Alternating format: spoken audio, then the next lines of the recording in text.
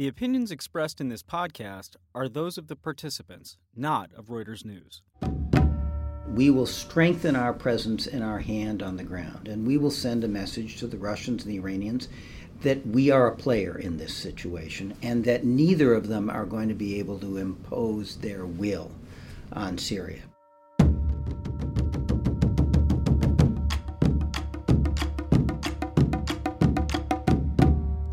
Hi, this is Reuters podcast editor and War College producer Bethel Habte, filling in for Jason Fields. This week we have a special episode for you from Washington, D.C. Reuters diplomatic correspondent Arshad Mohammed nabbed an exclusive interview with former Secretary of State Madeleine Albright, a Democrat, and former National Security Advisor Stephen Hadley, a Republican who worked under President George W. Bush. They've collaborated on a 100-plus page report to guide the next president on what to do in the Middle East. They make the case for raising the heat on Assad, but not with the mass deployment of U.S. ground troops. They call isolationism, quote, a dangerous illusion, and they haven't shown all this to President-elect Donald Trump. Yet. You're listening to Reuters War College, a discussion of the world in conflict, focusing on the stories behind the front lines.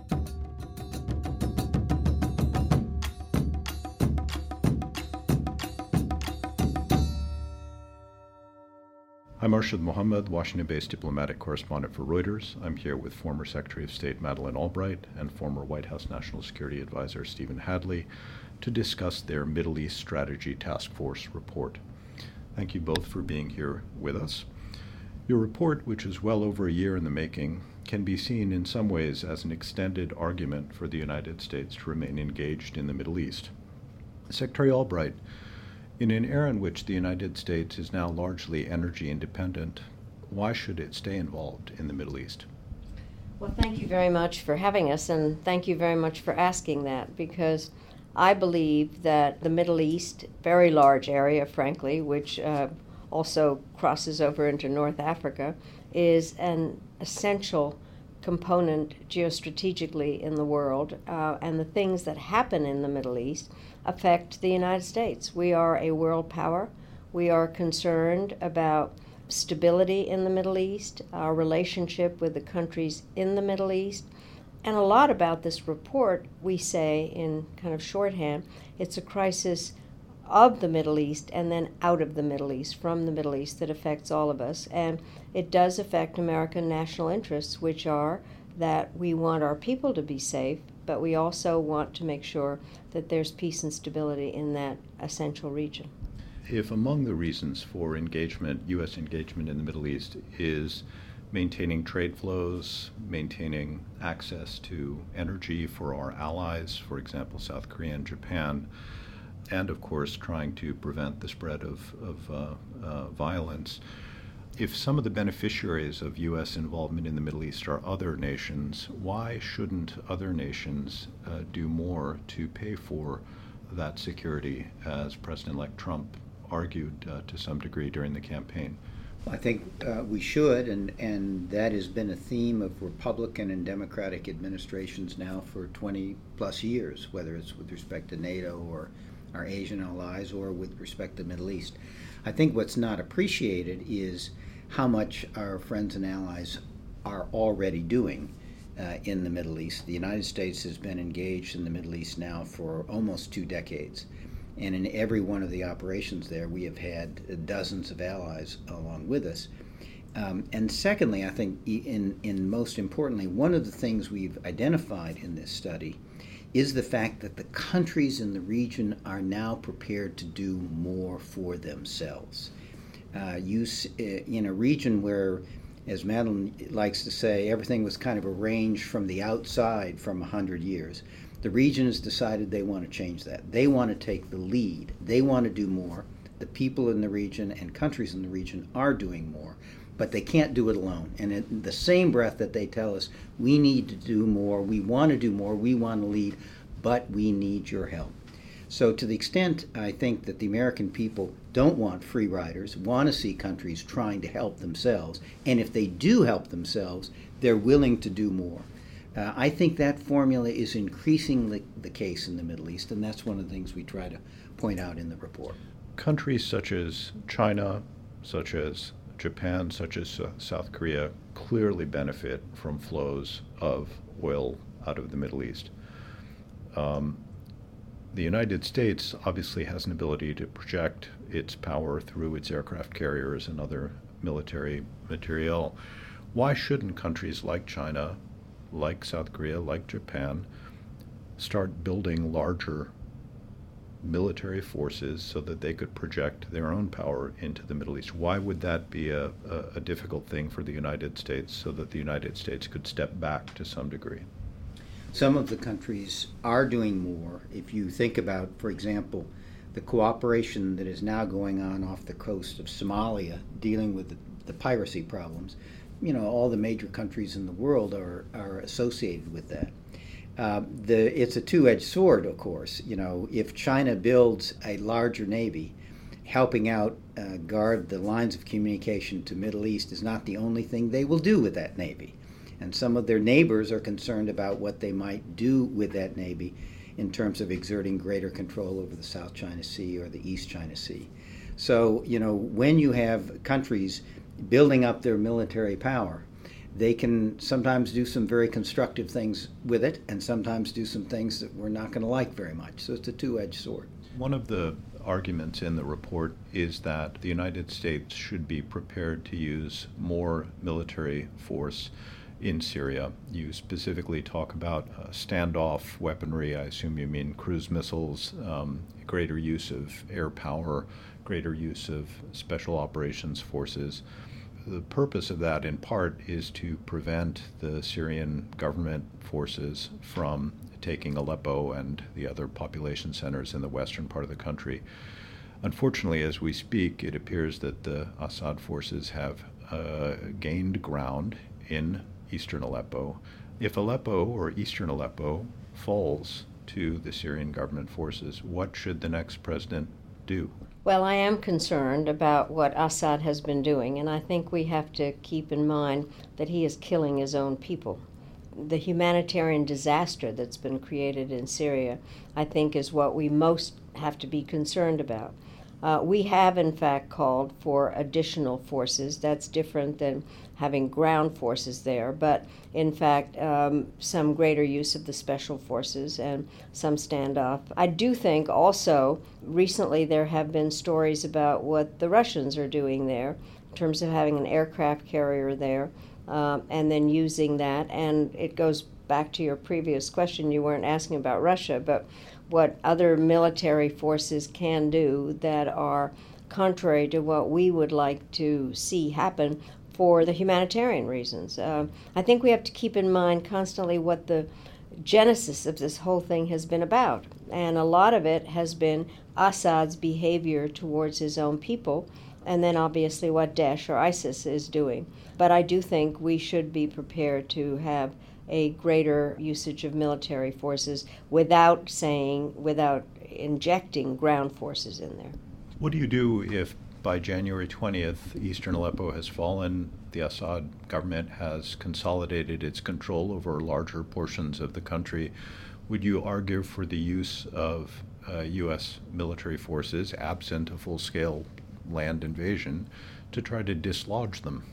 Well, I think what we do need to work on is realizing that there is not ultimately a military solution to this, that it will take some kind of a political agreement to work on a transition government in Syria. That is one of the questions that's out there, and what role the Russians can play in that, and what role President-elect Trump, or by your date, President Trump, would take in terms of getting the Russians to be more helpful on dealing with the Assad regime and recognizing that in Assad we are dealing with a war criminal who is killing his own people. So I think that while I favor some additional military force, ultimately this has to have a political settlement, and that political settlement has to come about with support from the Russians instead of the Russians having a different agenda.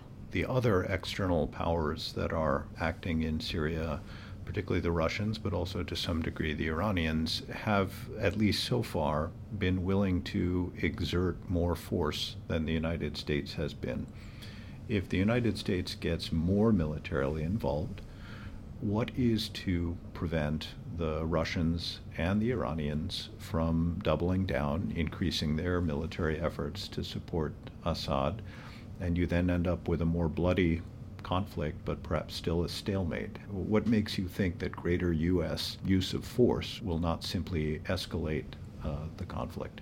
Well, they already have escalated, and they are already using more force, and have continued to do so over the last 4 or 5 years. So that's already happening. What we call for, and what we think is consistent with what statements that President-elect Trump has said, and statements, quite frankly, that Iran and Russia and all the rest have said, which is we ought to be focused on ISIS and al-Qaeda. They are a source of instability in the country. They are killing many Syrians, and of course they represent a terrorist threat in the region and beyond. And what we have said is we need to accelerate and expand what we're doing against ISIS and al-Qaeda, to take away the recruiting tool that is the caliphate, to take that land back from them, and to deal them a major blow.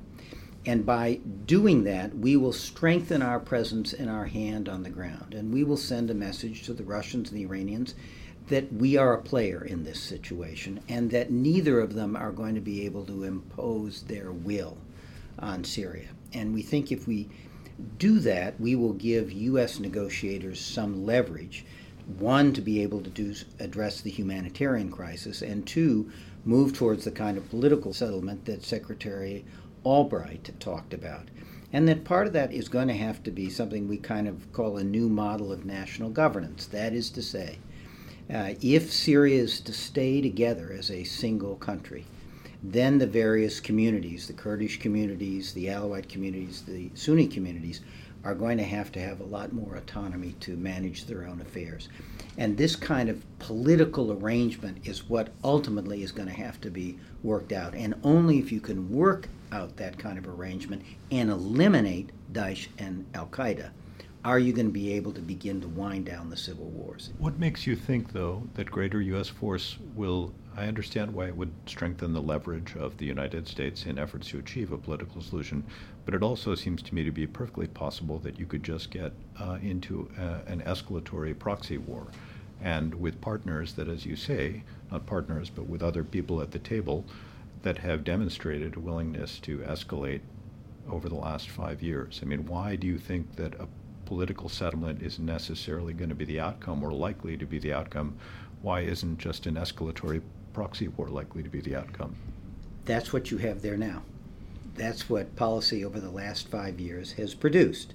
And at this point, there's no end in sight, and the killing goes on and the humanitarian disaster goes on. And what Secretary Kerry, who has made a Herculean effort to try to come up with some kind of political settlement, has said in some very candid remarks, we do not have enough leverage on the ground. We cannot send a message to the Iranians and the Russians that this is going to end in stalemate and make them reconsider their calculations. So far, they've been able to get a lot done on the ground with very modest investments. And I think there's a limit to what they will be able to do. But, this is the only way we have been able to come up with to give us an opportunity to address this humanitarian disaster and to begin to wind down the civil war. And we think that it is justified because al-Qaeda and ISIS, or Daesh, which is the focus of our efforts, is a threat, not just the United States, it's a threat the Russians are worried about, the Iranians are worried about. So it is, in some sense, a common ground, a justification for the United States to become more present on the ground, defending its interests to protect its people against terrorism. And we think one of the advantages of that is that it'll begin to change the calculus of the parties and offer the prospect for a political solution. May not work, but one of the things we know is that what's now going on isn't working. And the question is, can we change that and bend the trajectory in a more positive direction? Secretary Albright, did you change the thrust of the report or the recommendations following Trump's victory? No, we did not. Yeah. And let me just say, what I think is the strength of this report is that we have made a point of saying that it's bipartisan. I am very honored to be working with Mr. Hadley on this, and we have had advisors from both parties in the United States as well as a lot of foreign advisors and the ambassadors from the representative countries and all that. So it's very large. But no, this report was written on the basis of historical facts and what is going on, with the idea that it would be useful to whomever won. And I'm very proud of the fact that we have stuck with our goal of creating a bipartisan foreign policy recommendation. We have informally talked to members of both parties on the Hill, and we are going to be spending more time explaining it to the people in Congress, because ultimately what has to happen, whatever we are suggesting, has to have the support of the American people. And so this is a very complicated issue. I mean, it took us a long time to put this together. It is going to take a long time to carry out. It has to have the support of the political powers that be in Washington, but also it has to have the support of the American people. So, Secretary Albright, what makes you think that the American public, in which there are clear strains of isolationism now, in which there are clear signs that people feel that we need to take care of things at home rather than abroad, what makes you think that the American public is actually willing now to spend the lives of its soldiers and troops, let alone the dollars that would be needed to provide the assistance of the kind that you're describing, to incentivize reform elsewhere? I mean, it's not clear to me that there is much of that sentiment, particularly after a decade and a half of war in both Afghanistan and Iraq.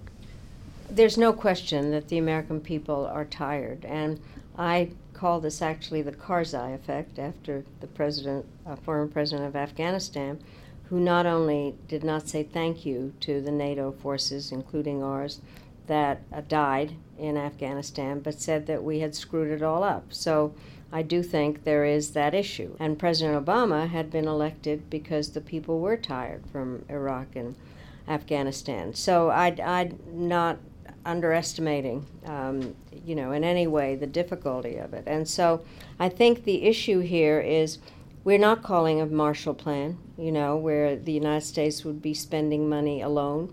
Steve talked about the support from the other countries there, whether it's the UAE, Saudi Arabia, Qatar, that really do want to make sure also that they have a relatively stable society. I do not want to employ the fear factor in terms of if we don't do something, terrible things will happen here. What I do think is that we need to understand that the United States is better off if, in fact, we are able to see a geostrategically important part of the world stable. And then the other part is, I hate to say this, but to some extent, the refugee situation has been politicized and militarized. And when we see what's been happening in Europe as a result of the influx of refugees, and to some extent here, what we want... I'm a refugee, by the way, and I am a grateful American, but most people would prefer to live in the country where they were born. And so I think that we need to make that clear to the American people. But the reason that we're talking about a regional fund and a way that the countries in the region can help is because we're not advocating a Marshall Plan, and we are not advocating ground forces, and we are advocating coalitions and doing this with the partners in the region. One other question, if I may, about President-elect Trump. Many people who followed his statements during the campaign carefully find it difficult to deduce what might be the kinds of policies he would pursue. And he deserves time, obviously, to put together his team and to give consideration to what kinds of policies he will pursue. One thing, though, that I think is clear from his public statements is that he values unpredictability, that there is, I think he feels, a utility in telling NATO allies, such as the Baltic states, that whether the United States would come to their defense will depend perhaps on how much they contribute. he also seems to see a utility in keeping adversaries unsteady, uncertain of his intentions, to not telegraph intentions. From your point of view, Secretary Albright, what is the implication of using uncertainty as a tool in that way? Historically, I think there are leaders who have used uncertainty, but not consistently, if I might put it that way. I think that it is useful at times, but the unpredictability makes things very complicated, especially if you need partners in following out a policy. Unless the United States is going to do everything unilaterally, the unpredictability also leaves your friends and allies kind of destabilized, and we can't afford that. And so I happen to believe that multilateralism is a good approach. Americans don't like the word multilateralism. It has too many syllables and it ends in an ism, but mostly it is partnership. And I think that unpredictability vis-a-vis your partners is dangerous, and also it can be misinterpreted. But there are various leaders that have used unpredictability sometimes, but it can't be something that is the only tool in the toolbox. The report makes the case that the United States should raise the costs to Iran for its actions in the region that you regard as destabilizing. What it doesn't say, however, is how you raise those costs. Mr. Hadley, can you give me a specific sense of what you think any U.S. government should do to raise the costs on Iran? I think what we said was we need to work with friends and allies in the region to make clear that we are prepared to deter and contain Iran in its disruptive and malign activities in the region, while at the same time we hold open the door to cooperation on areas of common interest. The kinds of things I think we need to do are, for example, in Iraq, one of the things you're seeing already going on the ground is trying to marginalize the role that Iranian-backed militia have in liberation of territory from Daesh and al-Qaeda, to emphasize the role that the Iraqi security forces and tribal forces indigenous to the area being liberated have to play. We think that is a better way to ensure that post-liberation there is stability and not reprisals. And we also think it has the effect of marginalizing Iran's influence in Iraq, which we think actually most Iraqis want. For example, with respect to Mosul, they're being put out near Tel Afar in order to interdict the flow of ISIS troops moving back into Syria. But it also has the virtue of keeping them out of the fight in terms of liberating territory where there are hundreds of thousands of people living. And similarly, I think if we are to do more, as Secretary Albright described, to go after al-Qaeda and ISIS in Syria, that will begin to constrain the role that Iran can play on the ground. So I think those are the kinds of things.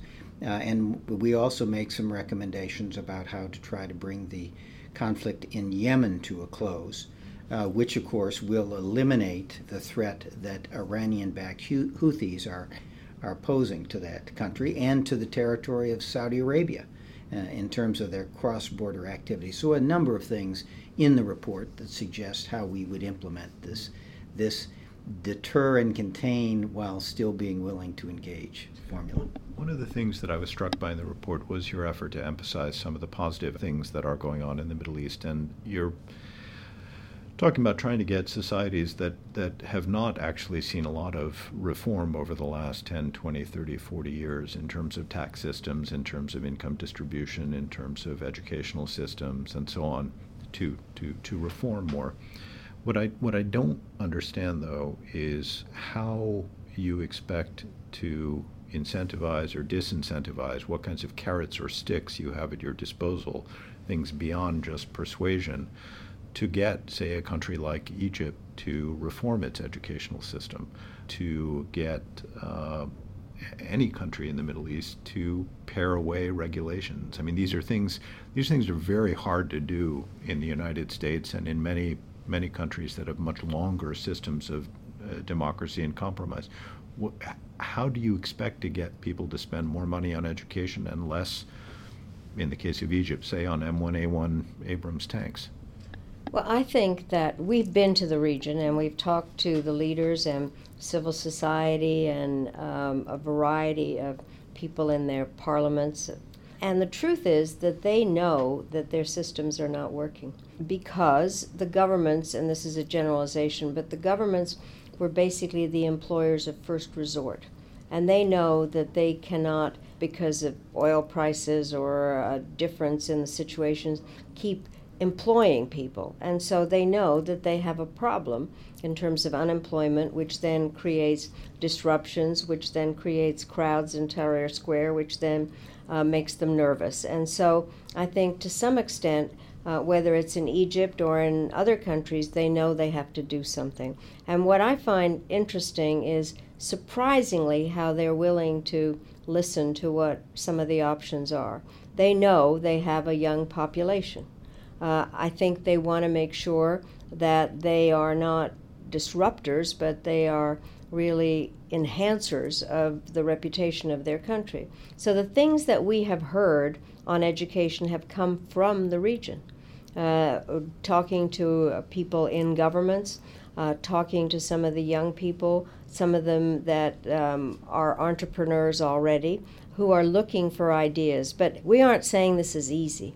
We are saying that these are some ideas that would work to put them so that they're not dealing with, quote, the Arab Spring, which for some of them is just disruption, but really looking for stability also. So they are willing to listen to experts, to those that have ideas, and they know that development and governance actually go together. And so one of the other things we talk about is empowering some of the local regions so that people are able to make decisions that are helpful to the overall status of the national government in whatever country.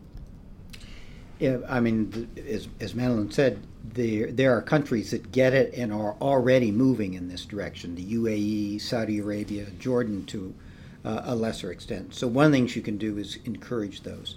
Secondly, we talk about a compact for the region whereby outside powers will assist the region in dealing with the civil wars and these short to medium term geostrategic challenges. But the countries in the region need to begin investing now in the kinds of policies with respect to opening their economies, improving their educational systems, improving governance, that are the basis for addressing the underlying pathologies in the region and offer the best hope for medium and long-term stability. And to the extent governments do that, they would be provided by outside powers financial support, technical support, and assistance. To the extent that they don't, they're not going to be attractive investments, and we probably would not. We also talk about a regional development fund for reconstruction and reform that would provide a vehicle for providing technical assistance and financial support, again, to governments and peoples within those societies that are making the right decisions for a more prosperous and peaceful future. Was there a particular conversation or incident in your travels that was especially telling for you in suggesting that maybe there is an impulse toward reform in these societies, many of which have been quite frozen for decades? One of the things we struggled with was how do you talk to and make the case to authoritarian leaders who are worried about radical extremists and worried about their own stability of their societies. How do you make the case to them that they should empower their people and treat their people as partners in reforming and building a better future? And it's a difficult question. And the question was always, well, are even those states, Saudi Arabia and UAE, that are moving in this direction, are they willing to surrender power to their people? And a minister from one of those two countries said, look, we don't have a choice. We've looked at our demographics. We've looked at the youth of our countries. We know what they are demanding. And we know we are putting in place a set of policies will inevitably lead to sharing power more with our people. I think these leaders are beginning to realize that they either share power with their people or they will drive their people either into the streets or into the arms of ISIS and Al-Qaeda. I think there is the presumption that the United States is trying to impose democracy on these countries. Imposing democracy is an oxymoron. These people are calling for some inclusion in their governments or in decision making. And I've never liked it when people say, well, X people don't understand those human values. We're all the same. And people want to be able to make decisions about their own lives. And those governments are now responding to what the people want. And one of the things that I'm excited about in this report is the amount of time that we spend on issues of governance, how to have local empowerment so that the people feel that they do have a voice, and then the governments will have to react to them. This is not a concept that we are imposing our ideas on them. And the strength of this report is that it is from within, and then it can be supported from the outside rather than imposition from the outside on an unwilling population. So this may seem a rather heretical question, but I wonder why the United States, not the people of the region, but the United States, wasn't better off when Saddam Hussein was in power, when Gaddafi was in power and had given up his weapons of mass destruction, when Mubarak was in power and had governed with relative stability for 3 decades. Why didn't that perhaps ugly reality for the people on the ground not serve U.S. interests better than the current more chaotic environment? It was not stable. We made a short-term bargain in the Middle East, largely coming out of the Cold War, to support authoritarian leaders because we thought that they would provide stability. And in the short run they did, and in the long run they did not. Saddam Hussein's stability brought an invasion of Iran and a 10-year war, an invasion of Kuwait, threats to Israel, and threats to the United States. Mubarak basically lost the support of his own people and ran a government that was increasingly unresponsive and increasingly viewed as corrupt. And in the end of the day, the people rose up and threw it out. The stability we thought we purchased turned out to be a mirage, and at the price of authoritarian regimes that basically destroyed the potential for a democratic future, destroyed moderates, destroyed democratic politics, and kept alive the vision of radical extremists to justify their own regimes. And as a consequence, they bequeathed to their peoples the kind of chaos we've seen today in the Middle East. Thank you both very much for taking the time to speak to me. I appreciate it. Thank you for asking the questions. Pleasure to be here.